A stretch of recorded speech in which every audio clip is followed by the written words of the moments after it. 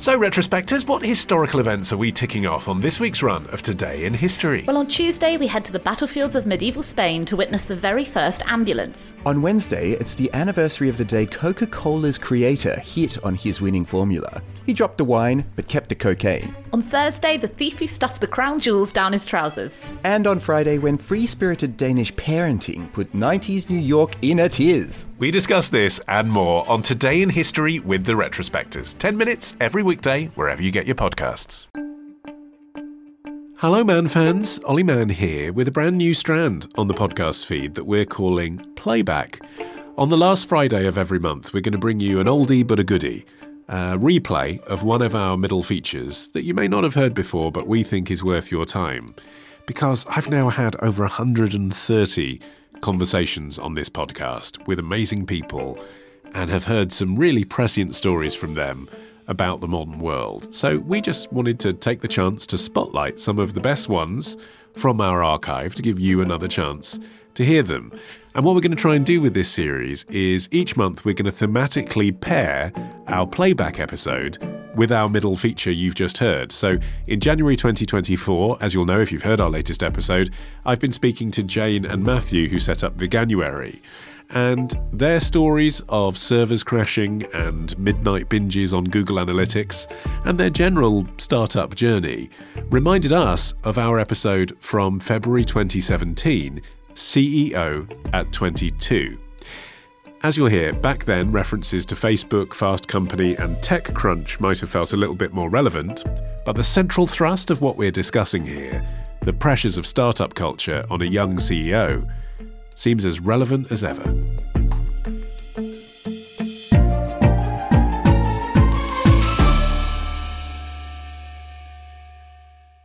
Another day is here, and you're ready for it. What to wear? Check. Breakfast, lunch, and dinner? Check. Planning for what's next and how to save for it? That's where Bank of America can help. For your financial to-dos, Bank of America has experts ready to help get you closer to your goals. Get started at one of our local financial centers or 24/7 in our mobile banking app.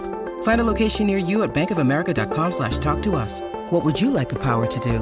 Mobile banking requires downloading the app and is only available for select devices. Message and data rates may apply. Bank of America N.A., member FDIC. When you need mealtime inspiration, it's worth shopping Kroger, where you'll find over 30,000 mouth-watering choices that excite your inner foodie. And no matter what tasty choice you make, you'll enjoy our everyday low prices, plus extra ways to save, like digital coupons worth over $600 each week. You can also save up to $1 off per gallon at the pump with fuel points. More savings and more inspiring flavors make shopping Kroger worth it every time. Kroger, fresh for everyone. Fuel restrictions apply. Now, it only takes a glance at the podcast charts to see there are more wannabe entrepreneurs out there than actual entrepreneurs. There are myriad startup gurus willing to give you advice on social media, in YouTube pre-rolls, and yes, in your ears, each basically preaching that if you're devoted to your idea, if you get up at 5 a.m. every day, if you're self-motivated, then you too could become a disruptor and perhaps a millionaire. But what does this culture, particularly targeted at go-getting young men, do to our mental health?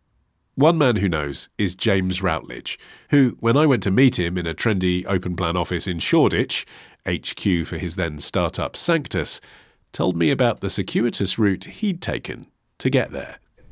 I never grew up wanting to start my own business. I never really knew what I wanted to do until I went to university in Sheffield, and then I sort of fell into entrepreneurship through meeting George, and he was like very entrepreneurial, like much more of a classic entrepreneur. You know, he was selling watches at university. He had that thirst for sort of ideas and was, you know, more of a classic sort of entrepreneur on paper, I think.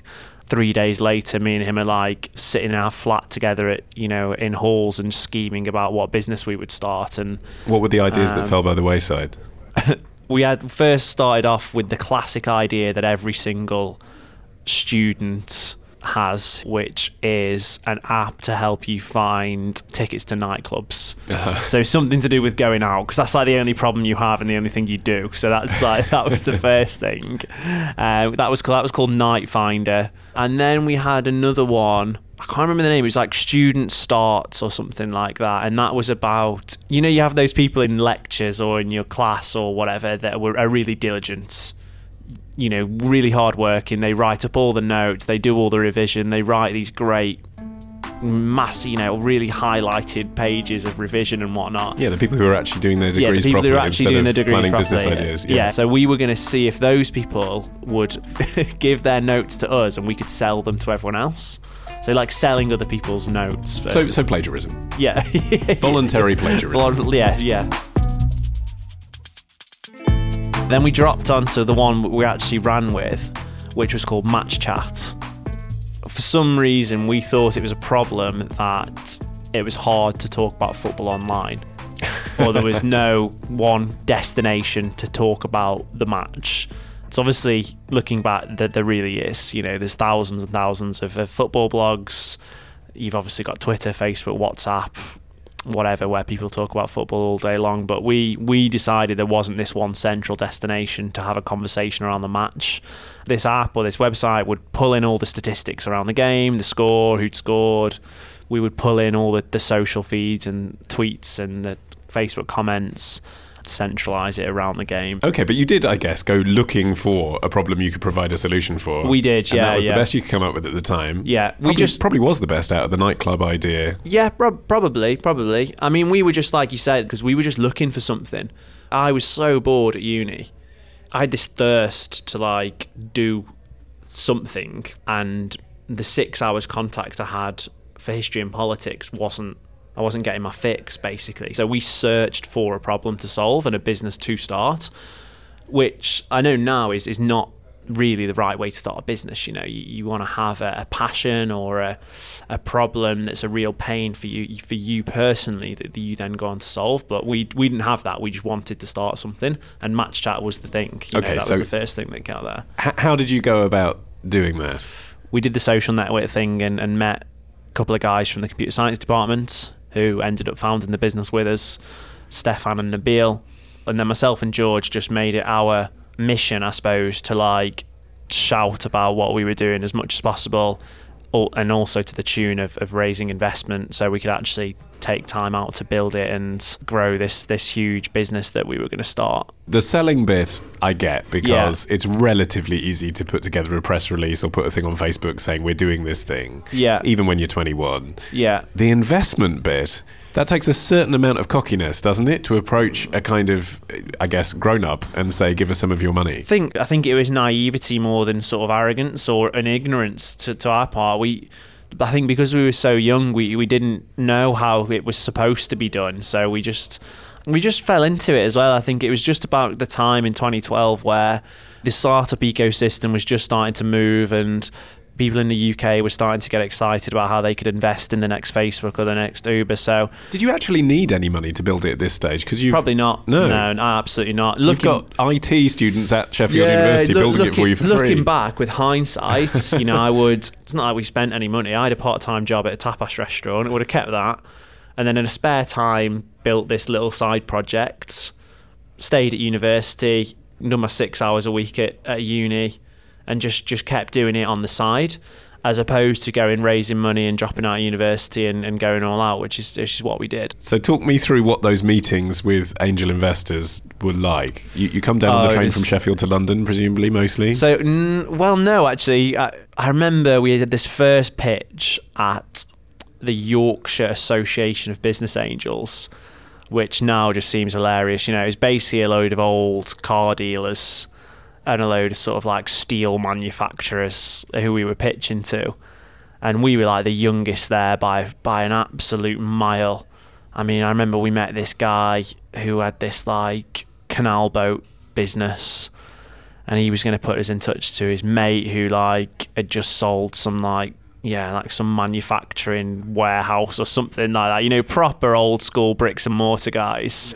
No disrespect to them, but they absolutely didn't understand anything about technology. We were just on top of the world because we just thought it was amazing. You know, we were pitching, we felt like we were on Dragon's Den. It was all new to us. It was so exciting. And you were the vanguard. You were the internet to those people. They probably thought that we could build the next Facebook because they knew so little about technology.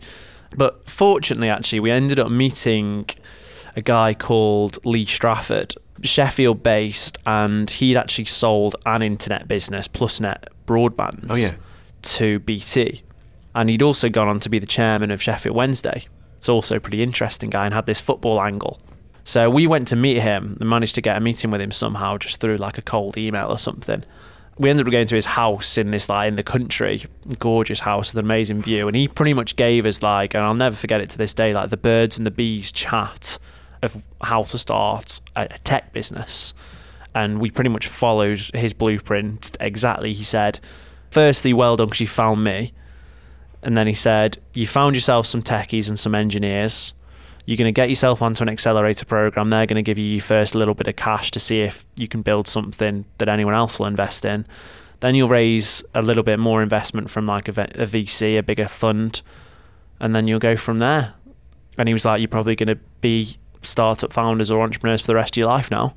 And he just said that to us, and we were sitting, and we just came out, and we were just pumped. We were just like, oh my God, we finally met someone who gets it, who's actually in touch with the tech ecosystem and understands how this works. Then we basically ended up getting our first £15,000. But then you went looking for notably larger money from investors. You raised over $1 million in total. We literally just fell into it. We just pitched this like big vision for some products for the future with a lot of energy and a lot of passion, and some people ended up giving us some money. You know, that is literally how it was. Was it easy? Yeah. Is that because you're good, or is it because there was a lot of money floating around? A lot of money floating around. Yeah, a lot of money floating around. You know, I'd like to think we presented well, but the business was fundamentally flawed. We weren't solving a real problem. There was no business model there. When we came down to London and we spoke to like real serious angel investors who'd like built and sold their own business, you know, they cut through it straight away, and they were like, you haven't got a product here, you haven't got a business. However, we managed to raise money from people who didn't quite get that. So you are CEO of a tech company. Yeah. At 22 years old. You moved to Newcastle. Yeah. And you then, once you've raised the money, have to run the business. Yeah. How did that go?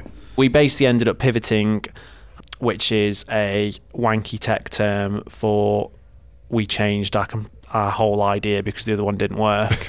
What did you pivot to? So obviously our initial idea was let's create this app to get people to talk about football. Our second ingenious idea was let's create a little bit of software which helps people talk about football and put it where they already are. So obviously there's thousands and thousands of like independent football blogs and websites for like Newcastle United or Leeds FC or the Mag or whatever it might be.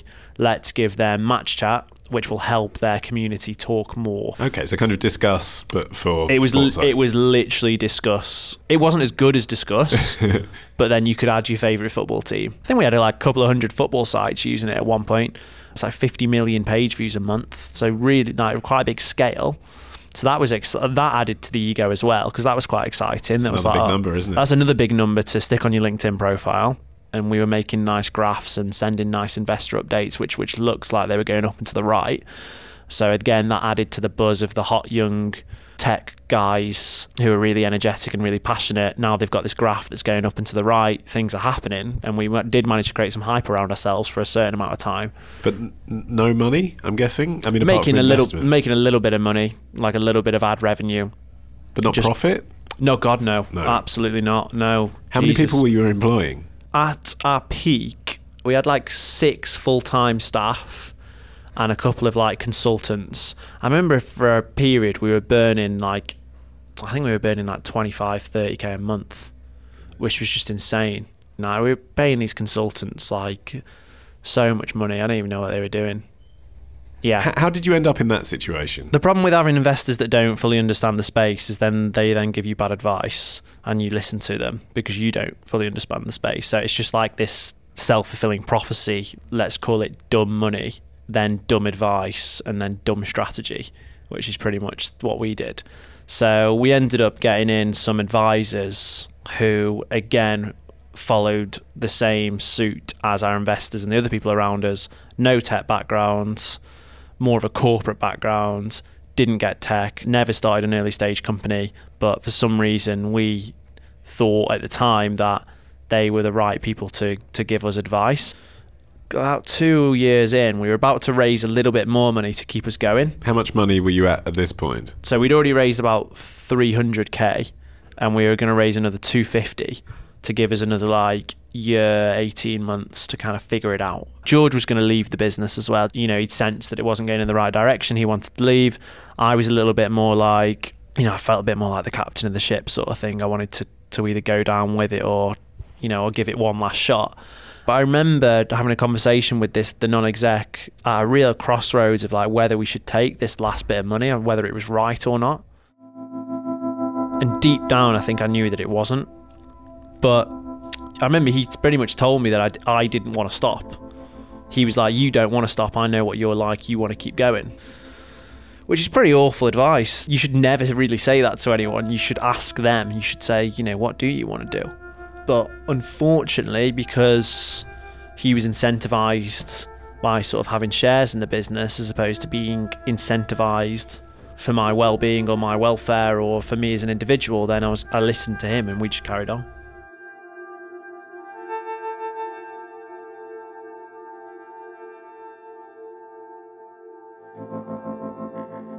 The Modern Man Playback continues after this.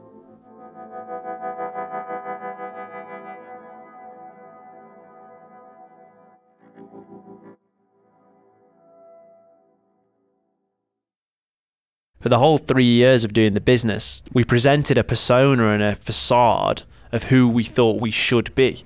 We acted how we thought we should act.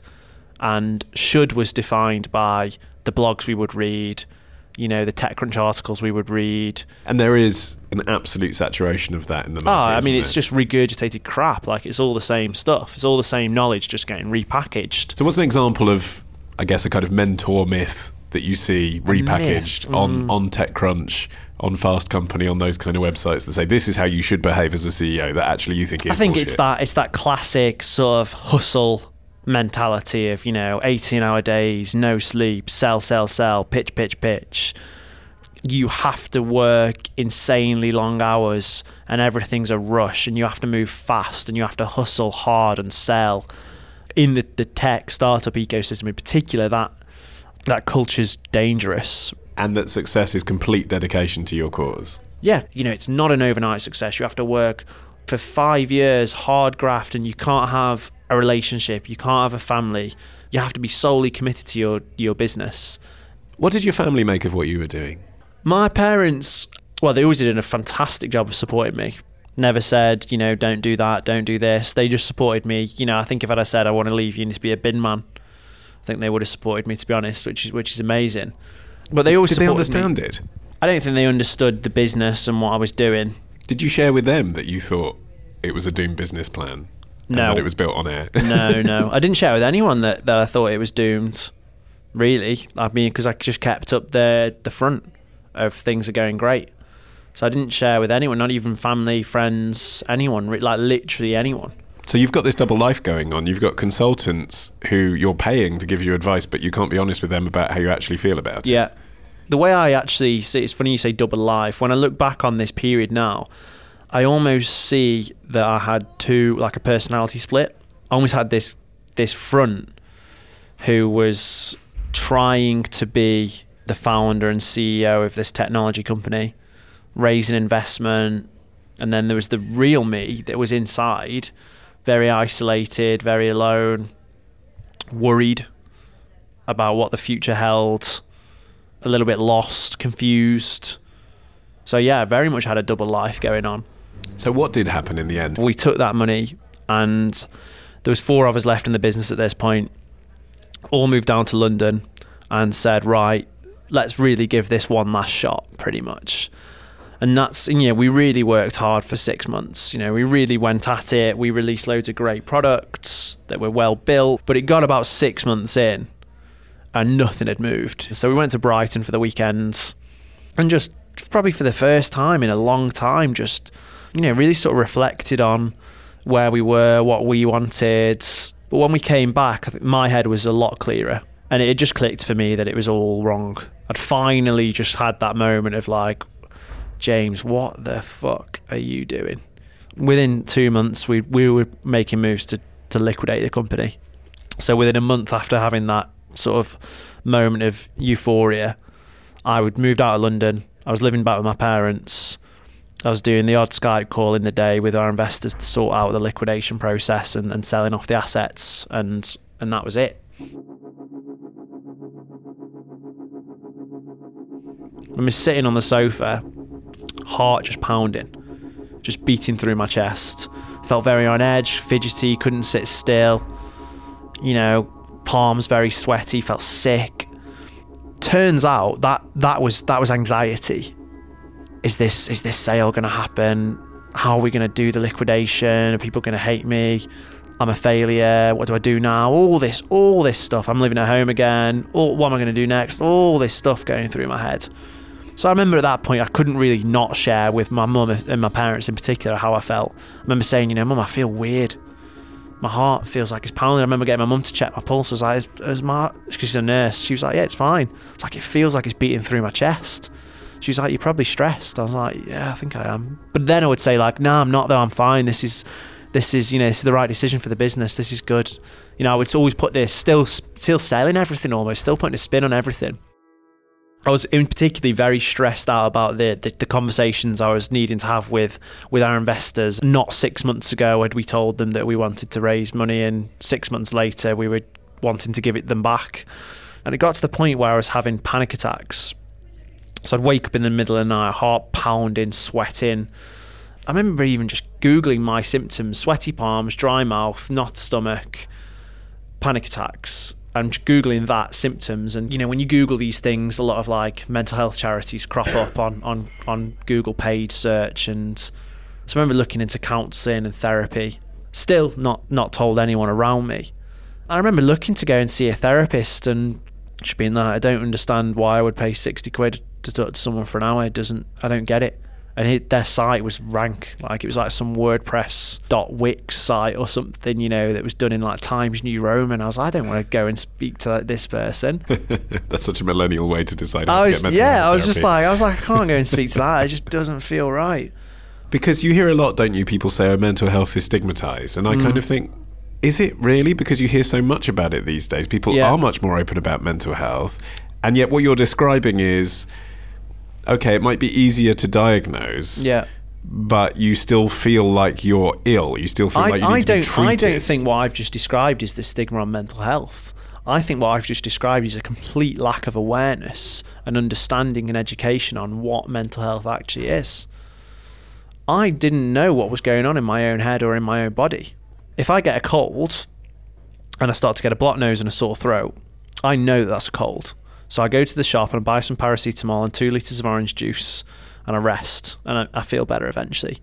If I start to feel anxious and I get sweaty palms and a knot in my stomach and a dry mouth and I just feel shit, I ain't got a clue what to do. I didn't know what was going on. I meant more that if a lot of mental health charities come up, there's a feeling that there's something wrong with you rather than exactly. This is a normal thing to happen. I didn't want to accept internally in my own head that I was struggling with anxiety or suffering from anxiety, because I didn't want to admit that I was suffering, and I didn't want to admit that I had a problem or that I was ill or that I was weak. I don't want to say that about myself. That's not me. I'm not that kind of person. I don't want to do that. So when I am seeing like charities and, you know, people talking about illness and all this dark, negative, scary stuff, I don't want to admit that and go down that path, because then I'm going to think that I'm ill, and I don't want to be ill. And basically, I suppose this is a bit of an entrepreneurial trait of an all or nothing. I then went from speaking to absolutely nobody to then being Mr. Open, Mr. Authentic and Mr. Vulnerable. In 2016, my New Year's resolution was to be more open. So I pretty much went on this rampage of openness and was like, right, I'm going to just tell everyone like how I'm feeling or how I've been feeling, and I'm going to tell everyone my story. You wrote a blog post, didn't you? I did. So that culminated in February last year of me writing a blog post called Mental Health in Startups. It felt like I was coming out. That's how it felt as someone who had mental health. Yeah. And that's how that blog post felt. And it was, you know, I'm really proud of that piece. Like, it was real raw. It was. I think it was well written. It's very honest. I read it this morning. It was very from the heart. What was the reaction from the tech community? Insane. absolutely insane. My phone was going off for a week straight. Got 500 emails off the back of that post from people I'd never met before. I felt like I'd touched a nerve massively, and I felt like I touched on a real big problem, which basically was this perception of mental health, was the fact that nobody wants to talk about mental health because it's perceived as weak.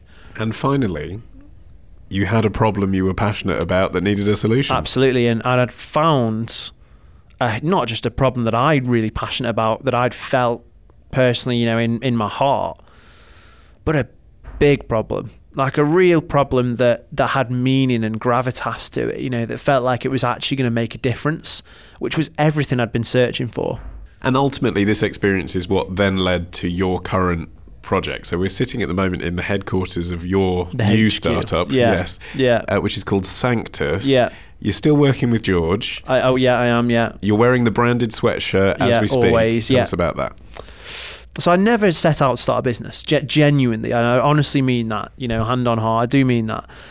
I set out on this sort of one-man crusade initially to change the perception of mental health from negative to positive, with a big vision that one day we might go to a mental health gym just like we would go to a physical gym. So we would train and treat our mental health just like we do our physical health.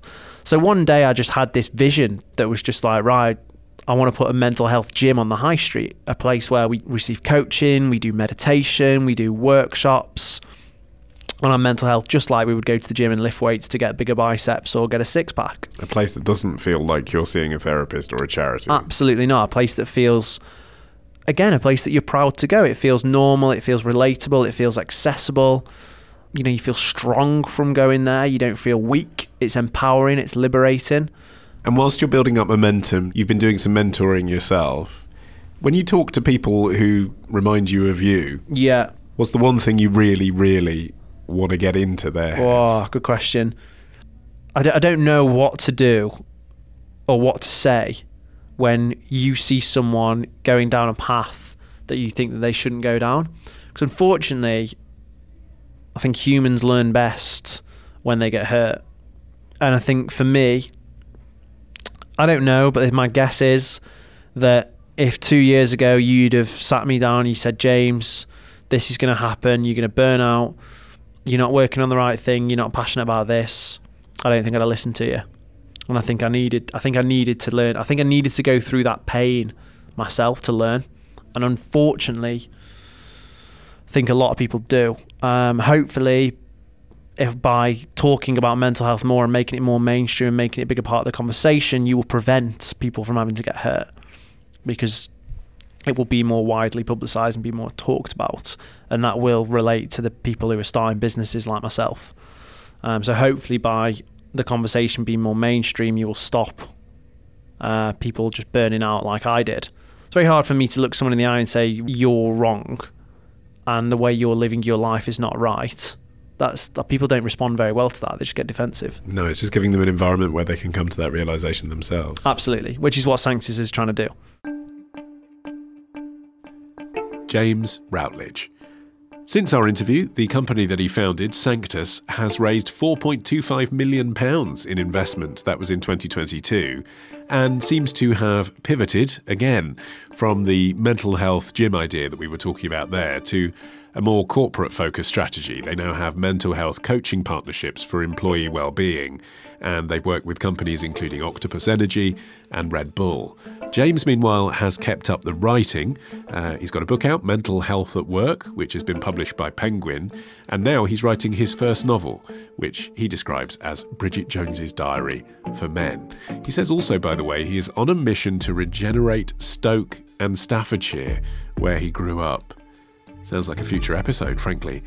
You can find out more about him on his website, jamesroutledge.co.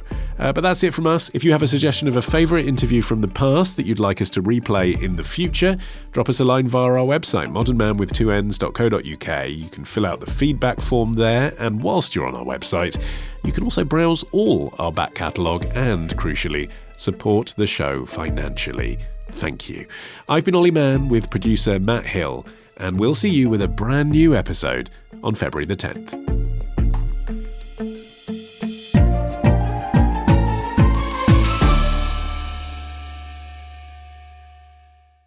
So, retrospectors, what historical events are we ticking off on this week's run of Today in History? Well, on Tuesday, we head to the battlefields of medieval Spain to witness the very first ambulance. On Wednesday, it's the anniversary of the day Coca-Cola's creator hit on his winning formula. He dropped the wine, but kept the cocaine. On Thursday, the thief who stuffed the crown jewels down his trousers. And on Friday, when free-spirited Danish parenting put 90s New York in a tears. We discuss this and more on Today in History with the Retrospectors. 10 minutes every weekday, wherever you get your podcasts.